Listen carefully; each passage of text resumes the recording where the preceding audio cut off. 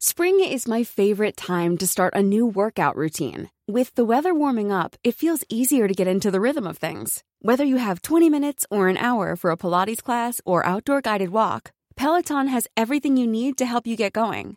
Get a head start on summer with Peloton at onepeloton.com. Laure powers Chery Tiggo past Cignal for fifth straight win.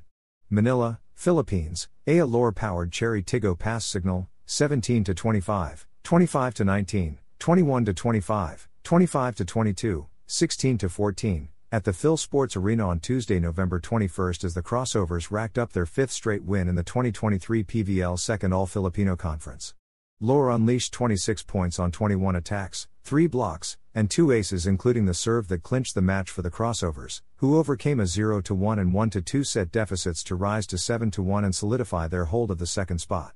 Laure added 11 excellent digs while Cesc Robles, who was instrumental in Chery Tiggo's fightback in the fourth set, finished with 18 points and 9 receptions.